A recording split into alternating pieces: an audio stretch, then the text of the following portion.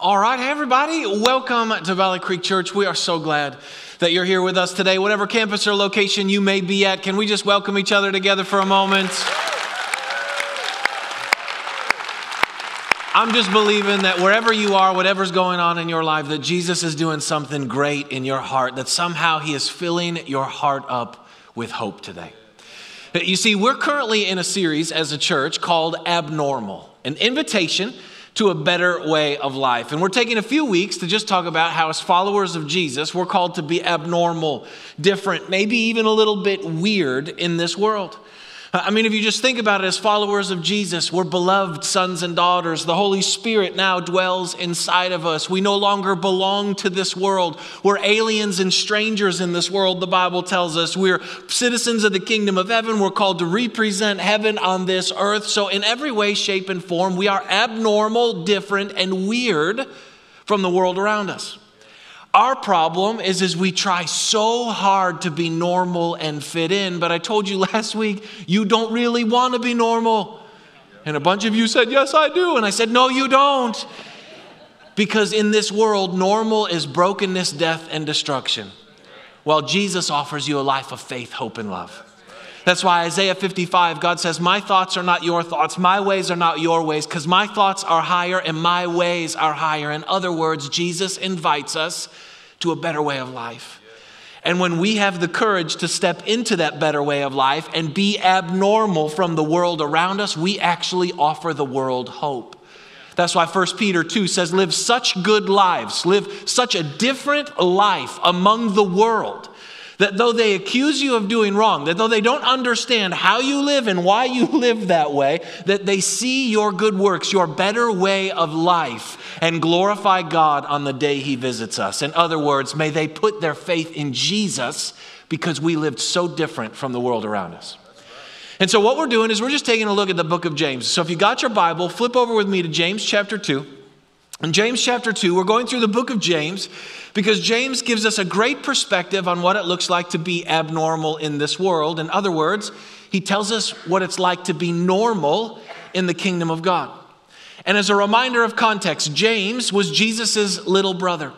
He grew up with Jesus as his big bro, and you can imagine how challenging that would have been. So he didn't like Jesus. He didn't believe in Jesus. He thought Jesus was crazy.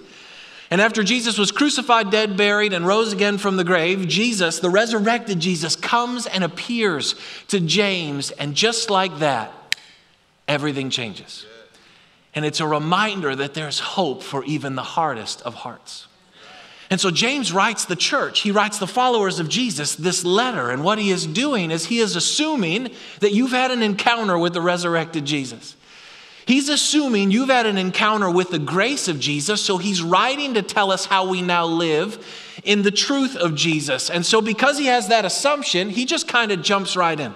Like, it's straightforward, super practical. James is like that friend that you have that just says it how it is. I love this about James. Like, there are no encouragement sandwiches in the book of James. An encouragement, a sandwich, is a bunch of encouragement, a little bit of truth, and then a whole bunch of encouragement. You know, that's like how you have to tell people difficult things in life, like, you're amazing, you need to change this, but you're amazing, right? That's how the Apostle Paul writes most of his letters, telling people how awesome they are, a little bit of correction, and then how awesome they are. Okay, James is paleo, man. He just goes for the meat in the middle. There ain't no front and back. He just says, this is what it is. This is what you need to change, because what he is assuming is you've had an encounter with the grace of Jesus. So he's telling us now how we live in the truth of Jesus. He's speaking to the renewed spirit within us. He's speaking to the desires your spirit already has as a follower of Jesus. And all he's doing is calling it forth. And the whole point of the book of James is, hey, a new creation should live a new lifestyle. You should be different than you used to live, and you should be different from the world around you, because an encounter with Jesus changes everything. And so the question we're just asking is simply this question is are you different from the world around you? Like, would the people in your life say that you are abnormal, different, or maybe even a little bit weird? And the good kind of weird, not the creepy weird, the good kind of weird. Because let's be honest, it's weird to forgive, to honor, to submit and surrender, to have radical generosity. It's weird to have a life of faith, hope, and love, but that is normal in the kingdom of God. So what we're doing each week is taking a look at one truth that James gives us about how we live this new life in Jesus. And so if you look with me, James chapter 2, let's just jump right in, verse 14. Here's what he says. What good is it, my brothers, if a man claims to have faith but has no deeds? Can such faith save him? Suppose a brother or a sister is without clothes and daily food. If one of you says to him, go, I wish you well, keep warm and well fed, but does nothing about his physical needs, what good is it? In the same way, faith by itself, if not accompanied by action, is dead. But someone will say, you have faith, I have deeds. Show me your faith without deeds, and I will show you my faith by what I do. You believe that there is one God? Good. Even the demons believe that and shudder. Okay, let's be honest. James would have a really hard time building a church in America. Like, you can't say that. But he did say that. And it's kind of refreshing, isn't it? You see, here's what he says. He says, hey, if you have a relationship with Jesus, that relationship with him should change every other relationship in your life. He says an encounter with Jesus will cause you to engage with people completely differently than you ever have before. In fact, he says, if your faith doesn't lead you to action, you have to question whether or not you actually even have faith. In other words, what he's saying is how we treat people should be very different from the world around us because of how Jesus has treated us. Now, you have to understand, the reason James can say this is because think of what he grew up and watched. He grew up watching Jesus love people. He watched Jesus love the unlovable, serve those in need, honor everyone. He watched Jesus love with this radical, generous, sacrificial spirit. I mean, he saw Jesus walk over and touch the contagious, incurable leper and heal him. He watched Jesus play with the despised children that everyone was trying to run away. He saw Jesus hang out with tax collectors and sinners and invite them over and go to their house. He watched Jesus heal the woman with the flow of blood and stand up with the woman who was caught in adultery and about to be stoned. He watched Jesus pick 12 ragtag guys and give them dignity, honor, and worth and turn them into world changers. He literally spent his life growing up watching Jesus put the love of God on display because Jesus didn't talk about loving people. Jesus loved people. And so what James is saying is he's saying if your faith doesn't lead you to actively love people, you have to question whether or not you actually have faith. He says if we're included in with Christ, we're supposed to live like Christ. That's why in Luke 6, Jesus says every student will become like his master. Or that's why in verse 26, James literally says, as the body without the spirit is dead, so faith without deeds is dead. He literally says faith without action is pointless. He says it's pointless to go to church. It's pointless to call yourself a Christian. It's pointless to say you have faith if it never changes how you live. Okay. I know that's really strong. And James has taken heat over this for 2,000 years. I mean, you know Martin Luther, he's the great Protestant reformer, theologian. He thought James was so harsh that he literally wanted to rip the book of James out of the Bible. Not just like in his own personal Bible. He wanted to strike the letter of James, the book of James from the Bible, because he thought James was telling everybody that you had to work for your salvation. So he wanted to literally rip it out of the Bible because he thought it was so harsh. But that's not what James is saying. See, he missed the point.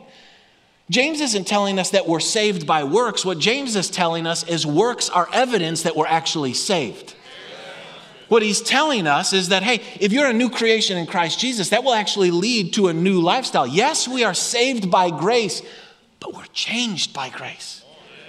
That's why Ephesians 2 says, for you have been saved by grace. This is not of yourselves, it is a gift of God, so that no man can boast. For you are God's workmanship, created in Christ Jesus to do good works, which he prepared in advance for you to do. In other words, you are saved by grace for good works. You're saved by grace for good works. And if there's no good works, you have to question whether or not there's actually faith. And the greatest work of all is to love people. And all James is doing, he takes the heat, man, but all he's doing is echoing what Jesus said. See, in John 13, at the end of Jesus' life, he's got the disciples. He's in the upper room. They're taking communion together. He's about to go to the cross. They all have the bread and the cup in their hands. And he literally looks at them in John 13 and says, hey, guys, a new command I give you. As I have loved you, so you must love one another. By this, all men will know that you're my disciples. In other words, he looks at them and he says, yeah, you see that? That radical, sacrificial generosity. That's what I'm doing for you, and that's what I expect you to now do for other people. And when you do that, then people will know you're my disciples. He says, the world will know you belong to me, not by what you say, but how you love. Love makes you abnormal because we live in a love-starved world. And so it's a reflection of Jesus. Or how about Matthew 7 when Jesus says, watch out for false prophets. They come to you in sheep's clothing, but inwardly they are ferocious wolves. By their fruit you will recognize them, their actions. Do people pick grapes from thorn bushes or figs from thistles? Likewise, every good tree bears good fruit, but a bad tree bears bad fruit. A good tree cannot bear bad fruit, and a bad tree cannot bear good fruit. Every tree that does not bear good fruit is cut down and thrown into the fire. Thus, by their fruit you will recognize them. Not everyone who says to me, Lord, Lord, will enter the kingdom of heaven, but only he who does the will of my Father who is in heaven. Okay, all Matthew 7 is James 2, and all James 2 is Matthew 7. Yeah, that's right. They're saying the exact same thing. James just says it in a different way. Jesus is saying, if you have faith, it will lead to action. He says a new root will lead to new fruit. What you believe, Jesus says, will always determine how you behave. And so Jesus isn't telling us to judge ourselves or to judge other people. You know what Jesus is telling us? To be fruit inspectors. To literally look at our own life and look at the life of the people around us and say, is there any fruit? Because he says it's literally impossible to be rooted in him and have no fruit showing up in your life. So if there's no fruit showing up, you have to actually ask what you're rooted in, which is all James is saying about faith and action. See, how you behave is always a default of what you really believe. However you behave is the default of what you really believe. Like, you always will go back to your own belief structure. And that shows up in your behavior. And you know what the first fruit that shows up in our life is? It's love. For the fruit of the Spirit, Galatians 5, is love. The moment the Holy Spirit comes into your life, the first thing he grows is love. And so if you're walking in the Holy Spirit, love is the natural byproduct that begins to flow. How we treat people reveals what we really believe and who we really are.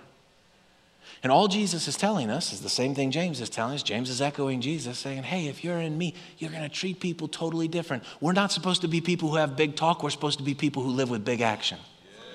1 John 3, let us not love with words or tongue, but with actions and in truth. In other words, how we treat people should be very different than the world around us. And the more you walk with Jesus, the more you begin to love what Jesus loves. And Jesus loves people. You with me on that? Yeah. You see, I wonder when James is writing James chapter 2, I wonder if James was there the day Jesus told the story about the Good Samaritan. Do you remember that story? I mean, I think this is why in verse 8 he includes, he says, your calling is to fulfill the royal law of love as given to us in Scripture, love your neighbor as yourself. See, I think James, maybe he was there or maybe Jesus told it to him in a different way. I mean, it's a great story and it goes something like this. A teacher of the law came to Jesus one day and said, hey, Jesus, what do I need to do to have eternal life? Jesus says, well, what are the commandments? The teacher says, love the Lord your God with all your heart, mind, soul, and strength, and love your neighbor as yourself. And Jesus says, you're right. A love for God will always lead to a love for people. But wanting to justify himself, the man looked back at Jesus and said, and who is my neighbor? Jesus said, okay, let me tell you a story. It's usually not good for you when Jesus is telling you a story. He says, one day a man was walking down the road and some robbers jumped out and beat him up, took all his money and left him for dead. He said, and along that same road came a priest, a very spiritual man. And when he got to the man on the side of the road, left for dead, he saw him, but man, he had things to do. So he skirted around him and kept going on his way. A little while later, a Levite came walking down the road, another very spiritual man. And when he sees the guy, he sees his brokenness, and he looks around to make sure no one else is paying any attention, and he's got places to go, so he skirts around and keeps going. And then Jesus says, came a Samaritan.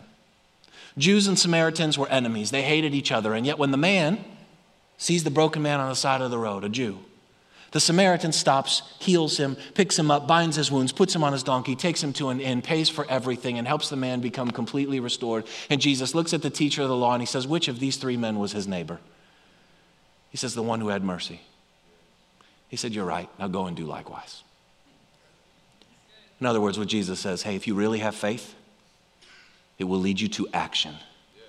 And you will love your neighbor. And your neighbor is anyone you come in contact with. Your neighbor is the people you live with, the people on your street, the people in your school, the people at work, the people in the marketplace, the people in this church. That's your neighbor. And that is incredibly abnormal in this world. The world loves people who love them back. We're called to love everyone because they're our neighbor. Now, that is the normal Christian life. And there's three groups of people that really you can lump your neighbor into. Three groups of people that we're called to love. Three groups of people that your faith is meant to be put in action for. The first group is this. You are called to love your people. You are called to love your people. The more you walk with Jesus, the more you love what Jesus loves, and Jesus loves your people. See, every person in this room, you have people. You have people. They're your people, man. They're your circle. They're your tribe. They're your group. They're your bros. I mean, you got people. Everybody in this room has got people. Why? Because God gives us people. We were made for people. Genesis 2:18, it is not good for man to be alone. I will create a suitable helper for him. That is not just about marriage. That is about you are made to live in intimate relationships with people. So God will always give you people as a gift in your life. Who are your people? It might be your family, your spouse, your parents, your friends, your roommate, your teammate, your buddies at school. I don't know, but you got people. Jesus had the disciples. David had Jonathan. Abraham had Isaac and Sarah. Paul had Timothy and Silas. Mary had Joseph, Elizabeth, Jesus, and James. Everybody's got people. Who are your people? Because those are the people God has given you, because it's in those relationships where you learn to love and be loved, to know and be known, accept and be accepted, forgive and be forgiven. God has given you people so that you can demonstrate the love of God to them and learn how to actually love in this life. They're a gift to you. And yet, they're sometimes the hardest people to love. Just keep waving to the person next to you. They're sometimes the hardest people to love. Why? Number one is I think we're just too busy. We're like the priest and the Levite. We got places to go, people to do. When our people are on the side of the road hurting, we're like, man, I ain't got time for your hurting. I got things to do. Like, pick yourself up. You're my people. I know, but I got to go, right? Come on, don't you dare isolate me in this moment. You're part of my people. Right? We're too busy. The second reason is we take them for granted. We just assume. We assume they're good. We assume they know we love them. We assume they know we celebrate them and honor them and are so thankful for them in our lives. Okay, when was the last time you specifically told your people why you love them? Not what they do for you. Why you love them. And the third reason is because we see all their failures and flaws and brokenness. Up close and personal, and sometimes it's too close and personal. They disappoint us, they annoy us, they hurt us, and let's be honest, sometimes we just flat out don't even like them.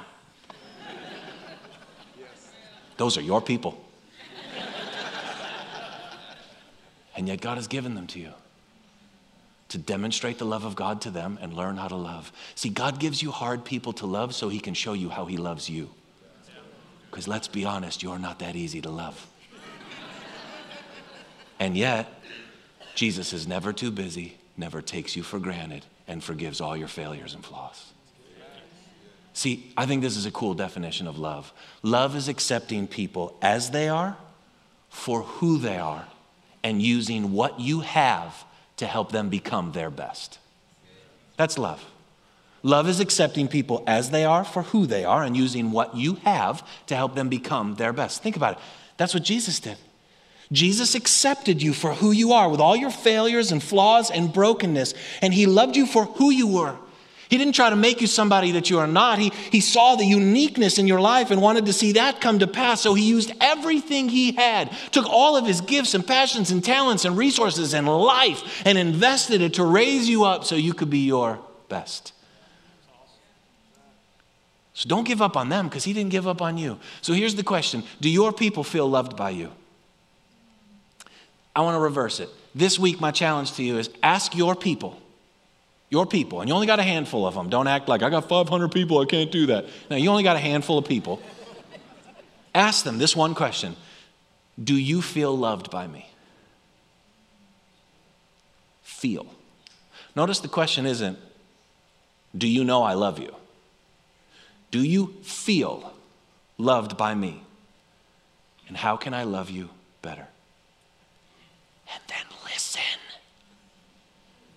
Don't justify, don't get angry, and don't tell them the 900 things you do that they should feel loved by you for. Because ain't nobody care about that. We got to stop loving people the way we want to be loved, and we got to start loving them the way they desire to be loved. Don't give what you want, give what they need. Learn to speak their language. Some of you are trying to love people in Spanish and they speak French. And you're getting mad that they won't receive the love.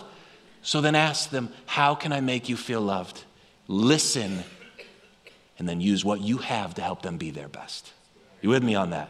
Your faith should lead you to action of loving your people. Second thing is you are called to love Jesus' church. You are called to love Jesus' church. The more you walk with Jesus, the more you love what Jesus loves, and Jesus loves his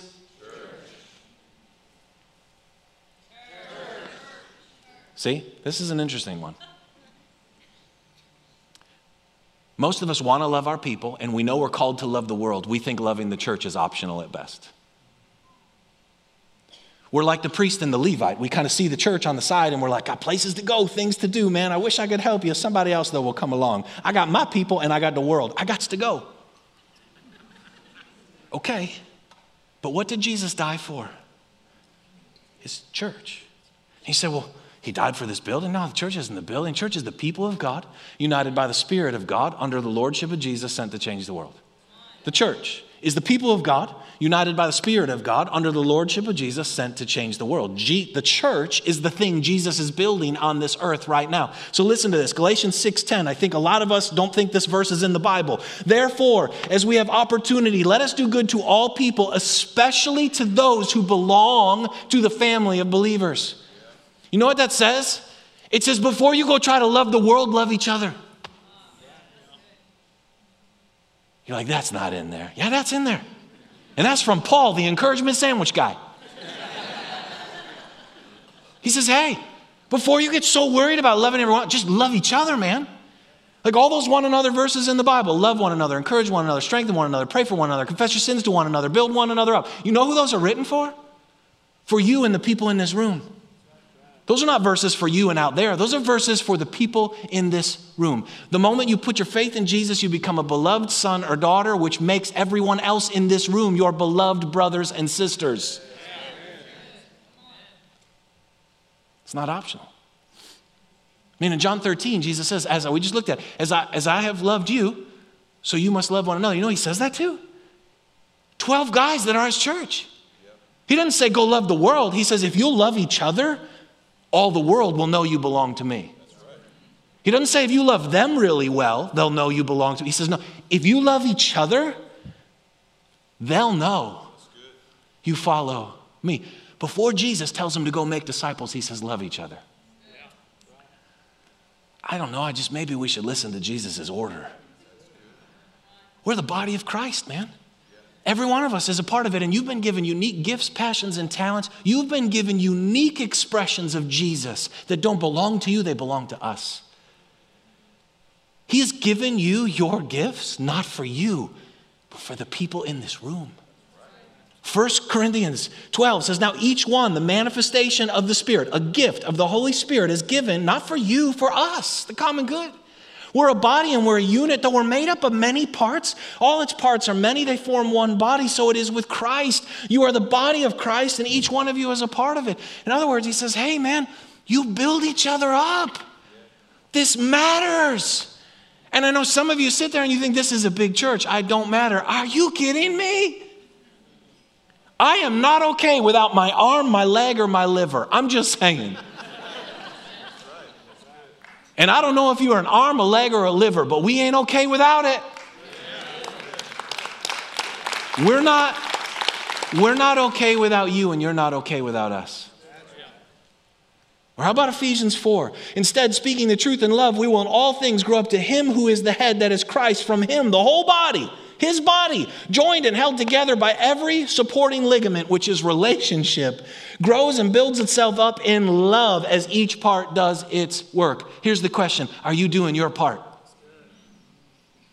That is not like subjective. You don't get to decide whether or not that applies to you. It's a command. Are you doing your part to love us? Because if you don't love us, we will never become mature, complete, attaining the whole measure of the fullness of Christ. But you can't love without relationship. Okay, think about it like this. You know how Jesus tells us, love your neighbor as yourself? We get that, right? Love your neighbor as yourself. What we forget a lot of times, though, is, right? Love your neighbor as yourself, which means you have to love yourself before you can love your neighbor.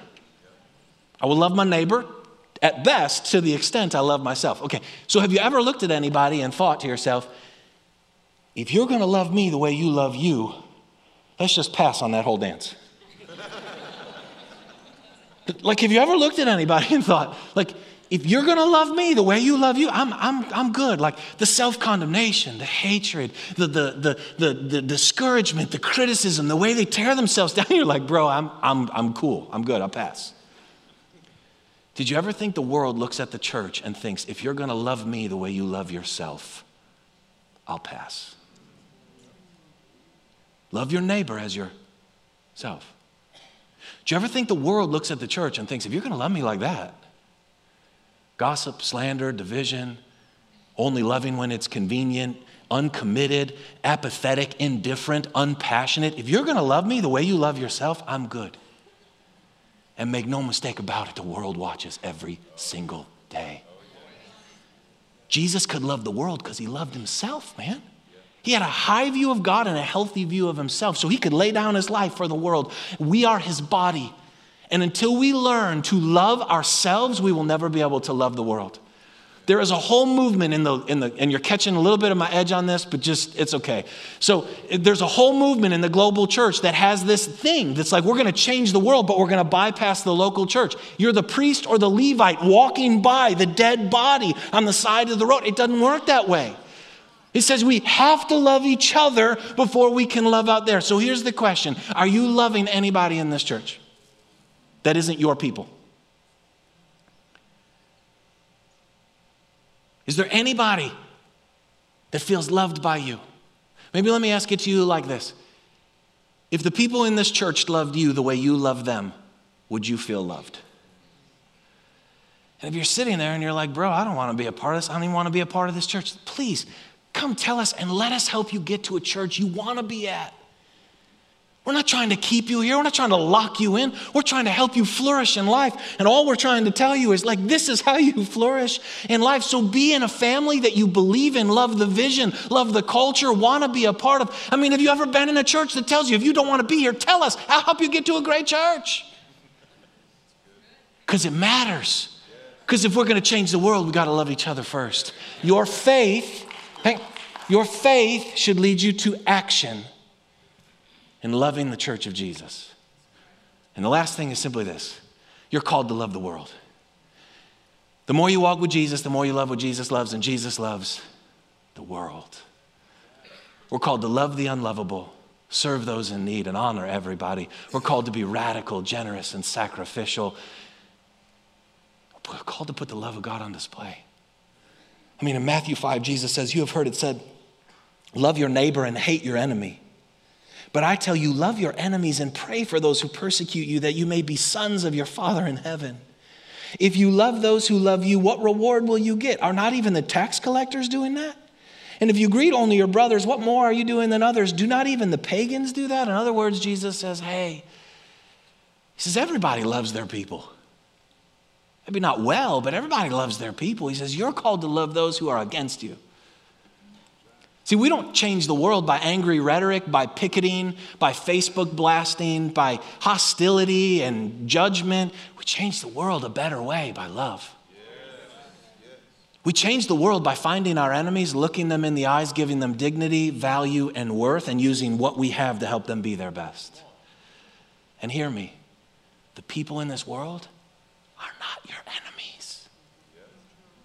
Ephesians 6 says, for we do not wage war against flesh and blood, but against powers and principalities of darkness, which means your enemy is not people. Your enemy is the kingdom of darkness, which has already been defeated by Jesus. The people are God's lost children who he has sent you to bring home.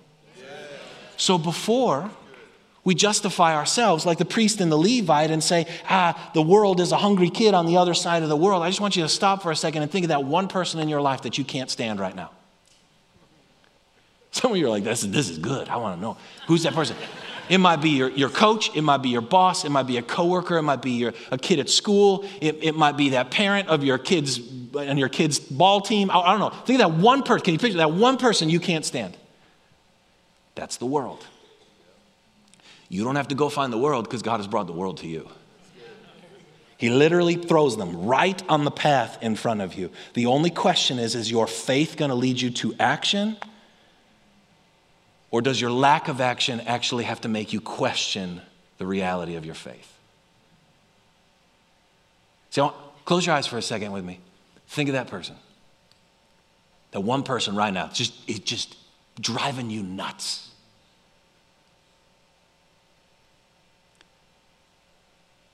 Now picture them the way that Jesus pictures them.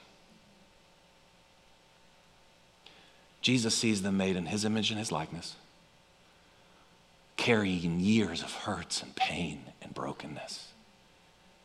He sees their redemptive potential. He sees dignity and honor. He sees a hope and a future. He sees someone who is trapped in darkness, but is worthy of love. It's amazing how when we look at it the way Jesus looks at it, it changes our perspective. That's why in verse 13, James says, mercy triumphs over judgment. In other words, he says, Jesus has already been judged, so we can go offer the world mercy. We don't have to judge the people we don't like, because Jesus has already been judged, and he wants them to receive his mercy. Your faith should lead you to actively love the world around you. See, the older I get and the more I walk through life, the more I want to be full of love. I want to live in love. I want to receive love. I want to give love. I want people to see the love of God in my life. I don't want to be big talk, man. I don't like big talk anyways. I want to be big action. I mean, listen to this. One last verse for you. 1 John. John writes. He says the same thing James says in James 2, only this is how John would preach it. It's a little nicer. Dear friends, let us love one another, for love comes from God. Everyone who loves has been born of God and knows God. Whoever does not love does not know God, because God is love. This is how God showed his love among us. He sent his one and only Son into the world that we might live through him. This is love. Not that we loved God, but that he loved us and sent his Son as an atoning sacrifice for our sins. Dear friends, since God so loved us, we also ought to love one another. No one has ever seen God, but if we love one another, God lives in us and his love is made complete in us. You know what he says? He says, those who know God best will love people the most. He says, if God is love and you have faith in God, then love should flow through your life.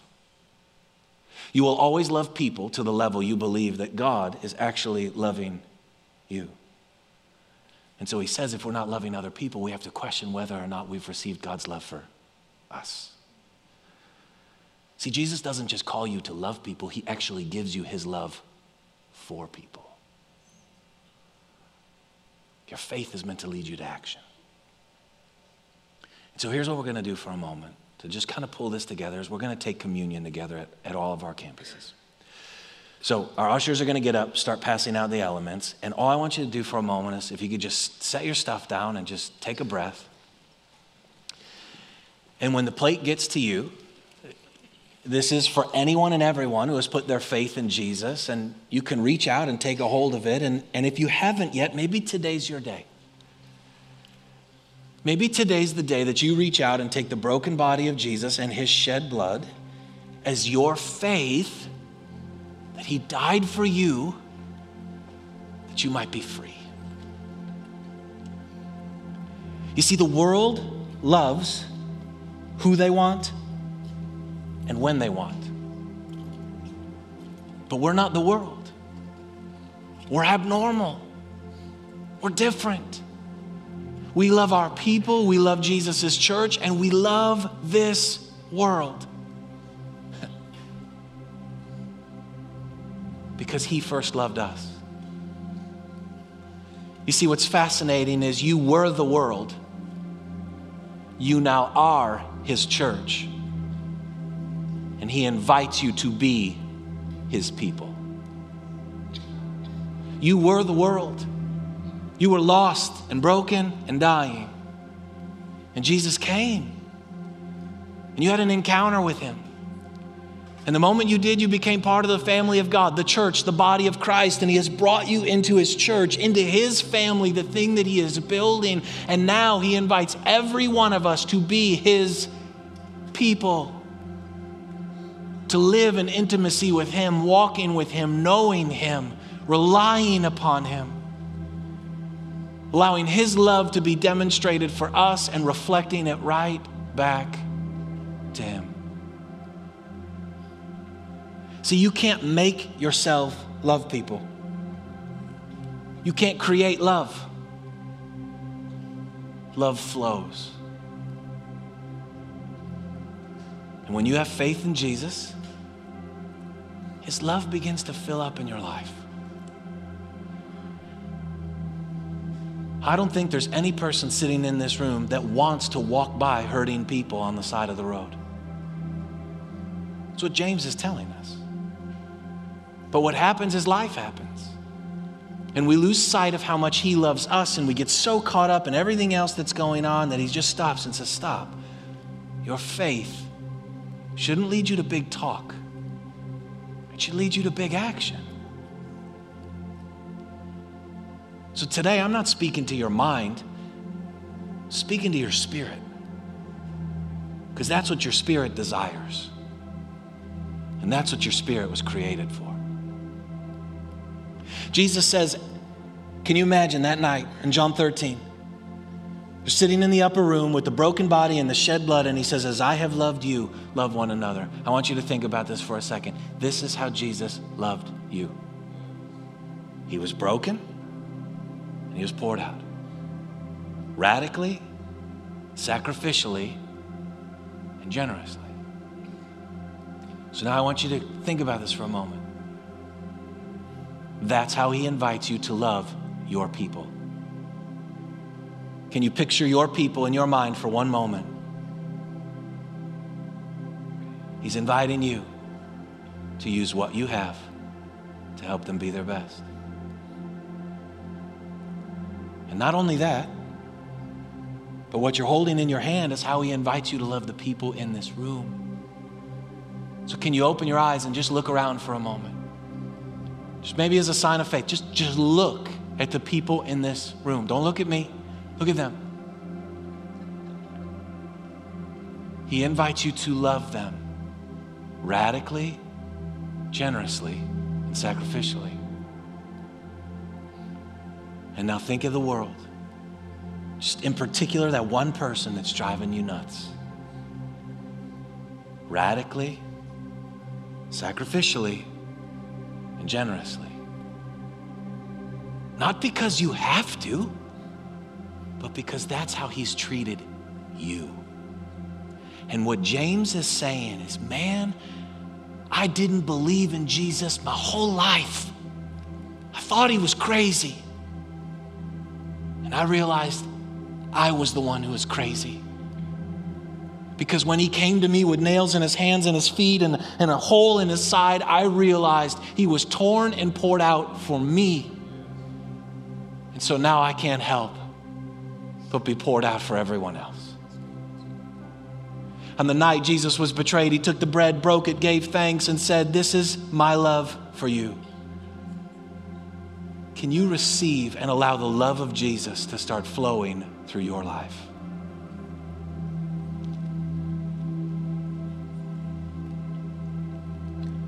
And in the same way, after the supper, he said, "This is my blood poured out for you. I am going to fill you with love." You will love your neighbor the way you love yourself. And you'll love yourself the way that you believe God loves you. So can you, by faith, let the love of God fill up every crack and crevice in your heart right now?